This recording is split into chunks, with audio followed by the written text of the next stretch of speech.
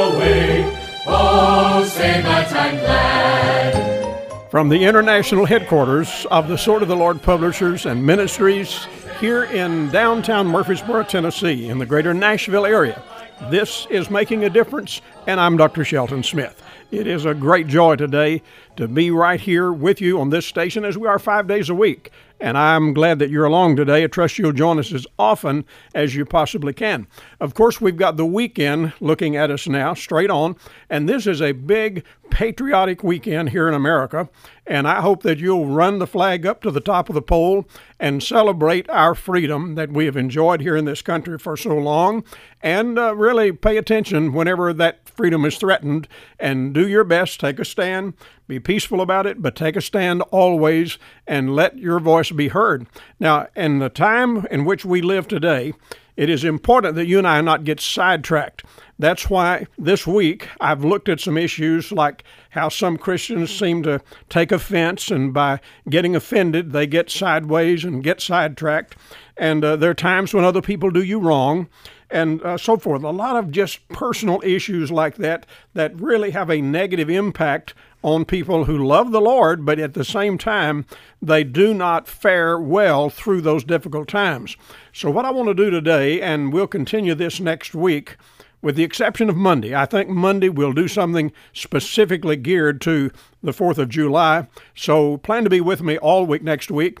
But I want to start something today because there are a number of places in the Bible that can be of tremendous help in times when you're hurting, times when somebody's done you wrong, or something else has soured and things have just become a mess in your life. So today I want us to look at a passage many of you will know by heart, but I want you to see not only the text, but the context around it tells us some important things, big things that will help us. This passage I'm talking about is Proverbs chapter 3, verses 5 and 6. Famous passage, and one that is really a great text. It's a great theme, and it has a great thrust for us if we'll just pay attention to it. Proverbs 3, 5, and 6. Here's what it says. Trust in the Lord with all thine heart, and lean not unto thine own understanding. In all thy ways acknowledge him, and he shall direct thy paths. A young man said to me a few months ago that this passage had literally changed his life and had a major impact on the person that he was becoming. I think probably there are others who could testify the same way. And when I have walked through this with you, I think I'm going to show you some things that will enable you, if you have not grasped the significance of this, that it will do some very, very strong and good things for you. There are two ways to approach this chapter. One is to observe all of the negative things that it tells us, and then to observe the positive things that it tells us. Now again, I'll not get through all of these today, but we're going to stay with it until we see exactly what's laid out here. This passage tells us that we're to trust in the Lord with all thine heart, in all thy ways acknowledge him, and he shall direct thy paths. The negative statements start in verse number 1 in the chapter, where the passage says, My son, forget not my law, but let thine heart keep my commandments, for length of days and long life and peace shall they add to thee. So if you and I discover the law of God, if we find out the things that God says, this is the way it ought to be. If you want to know the difference between right and wrong, learn God's principles. He will tell you what's right. He will also tell you what's wrong. So the Bible is telling us here that we are to discover the law of God and then lay hold of it in a way where we just never, ever let go. We hold on to it tenaciously, and he says, forget not my law. And he wants us to do that from the heart. Learn the commands of God. Just recently, I've walked with you through the 10 Commandments, and you'll find those in Exodus 20 and repeated in Deuteronomy 5. And in addition to that, when you read the New Testament, you'll find all kinds of principles laid out, things that the Bible says very pointedly, do, and very pointedly it says do not. When you read this entire 31 chapters of Proverbs, you'll find an enormous amount of principles that God has laid out for us that tells us things that we should do or should not do. Now, let me say to you something that I said to someone this morning. face to face when I had a conversation with them, and they were trying to tell me that works were the things that would get them to heaven. And I said to them, the problem here is you're running down the wrong track. The fact is, what we do does not get us to heaven. We do what we do as Christians in following the Lord, in learning His law, following His commandments. We do that because we are saved, because we are headed to heaven, not because we're making installments on our salvation. You can't get to heaven on the installment plan. It doesn't work that way, my friend. And I want you to see that so clearly and know that all of these passages that talk about lifestyle, that talk about Christian character, that talk about holiness, all of which ought to be of great importance to us, and it ought to be something that we are pursuing wholeheartedly, just like this verse says, with the whole heart. But at the same time, we know that we do not earn salvation by so doing. We are simply demonstrating, when we live this kind of a life, we are demonstrating that we have done exactly what this passage says. We've trusted the Lord. We're not leaning on ourselves. We're walking with Him because we have found Him, and He is now, in fact, our Savior. So with all of that in place, the Bible says, in all thy ways, acknowledge Him. So it's not just a matter of saying yes for salvation, but it's also a matter of us saying, once I'm saved, I'm going to walk with the Lord and follow His orders just right down the line. So what we have here, the first one of these negative statements in Proverbs 3 is, forget not my law. The law of God has not been abrogated. It has not been decimated. It has not been dismissed. No way in which it has been negated. But the fact is, it does not take us to heaven. It is simply God's rules, God's plan, whereby we should function and behave and let our testimony be built around doing things God's way. And when we do that, then we accrue some influence. Then our witness begins to count because we are demonstrating that the Lord does make a difference in our life. The second negative statement that is put here in this chapter, around which this verses 5 and 6 are built. Verse 3 says, let not mercy and truth forsake thee. So just like we don't forget the law of God, he says, don't forget about mercy and truth. Now, those two things go together. They're two different things, but they certainly go together.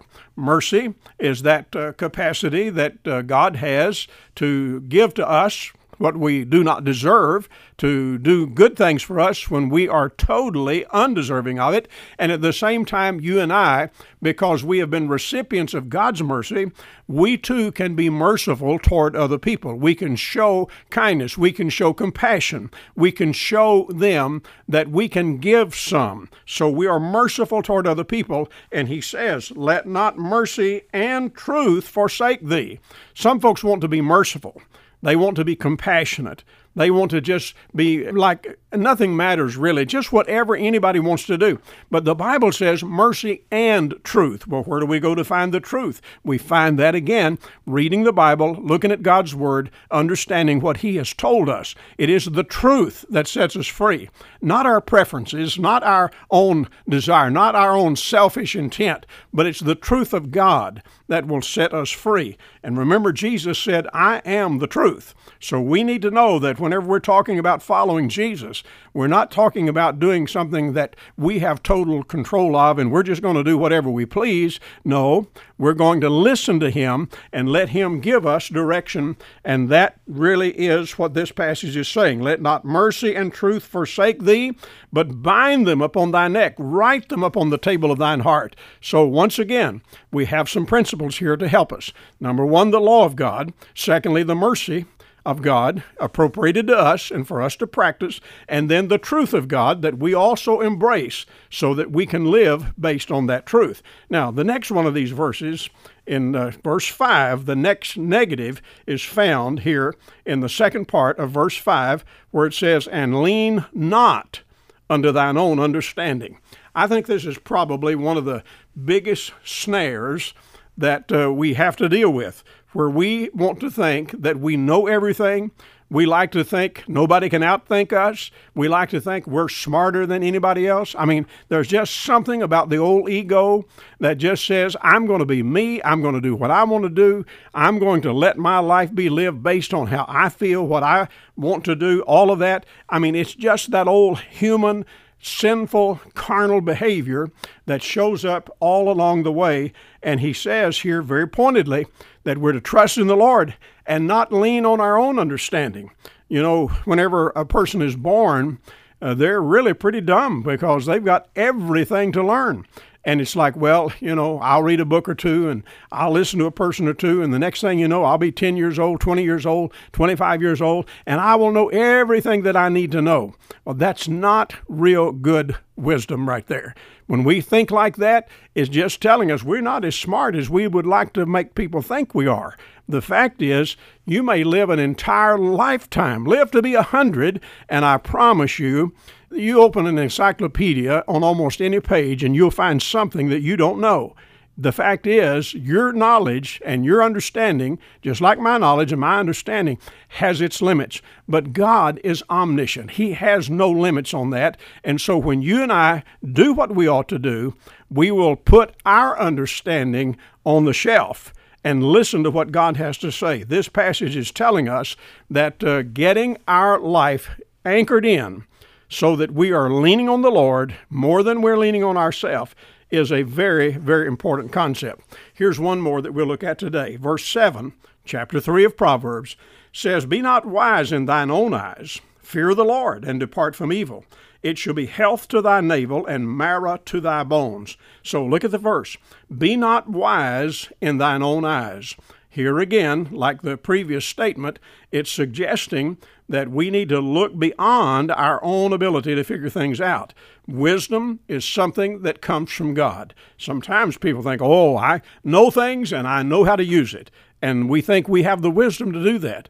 But the Bible says, if any man lack wisdom, let him ask of God that giveth to all men liberally and upbraideth not. So the wisdom that you and I need is coming from the Lord, and we ought to look to Him, ask Him for His wisdom every step of the way.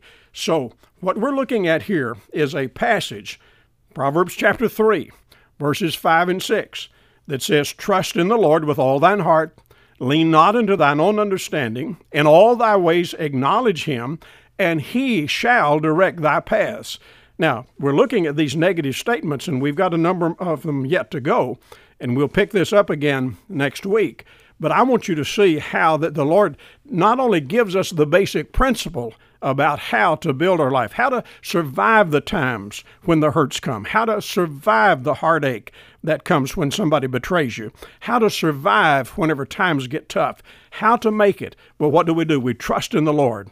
We don't just say, well, this is the best I can do. No, we're going to find out the best the Lord can do and go with Him, and in all our ways acknowledge Him. That's why I've just simply said to you today that here in this chapter, we find item after item of instruction that will stand us in good stead. It will fortify us for the journey. And I trust that you'll join me next week as we continue to work through this. We'll see all of the negative statements, and then we'll pick up the positive ones. And I'm telling you, it's going to add up to some really good things when we get this chapter looked at in its entirety. I do hope that you'll be with me next week. Monday, we'll do some patriotic things on the 4th of July. I hope that you'll find your way to church on Sunday, be in the Lord's house. The fact that it's a holiday doesn't mean we ought to not go to church. We ought to be there. I trust you will. And in the meantime, do write to me. Let me know that you hear the broadcast. And don't forget to check us out on our website at swordoftheLord.com. Remember, the Sword Conference is coming July 18 through 21. We hope you're going to be with us. Look at the website for details and write a note to me. Let me know you hear the broadcast. Dr. Shelton Smith at P.O. Box 1099, Murfreesboro, Tennessee, 37133, and the email is radio@swordoftheLord.com. Until Monday, God bless you. Have a good rest of the day. Goodbye for now.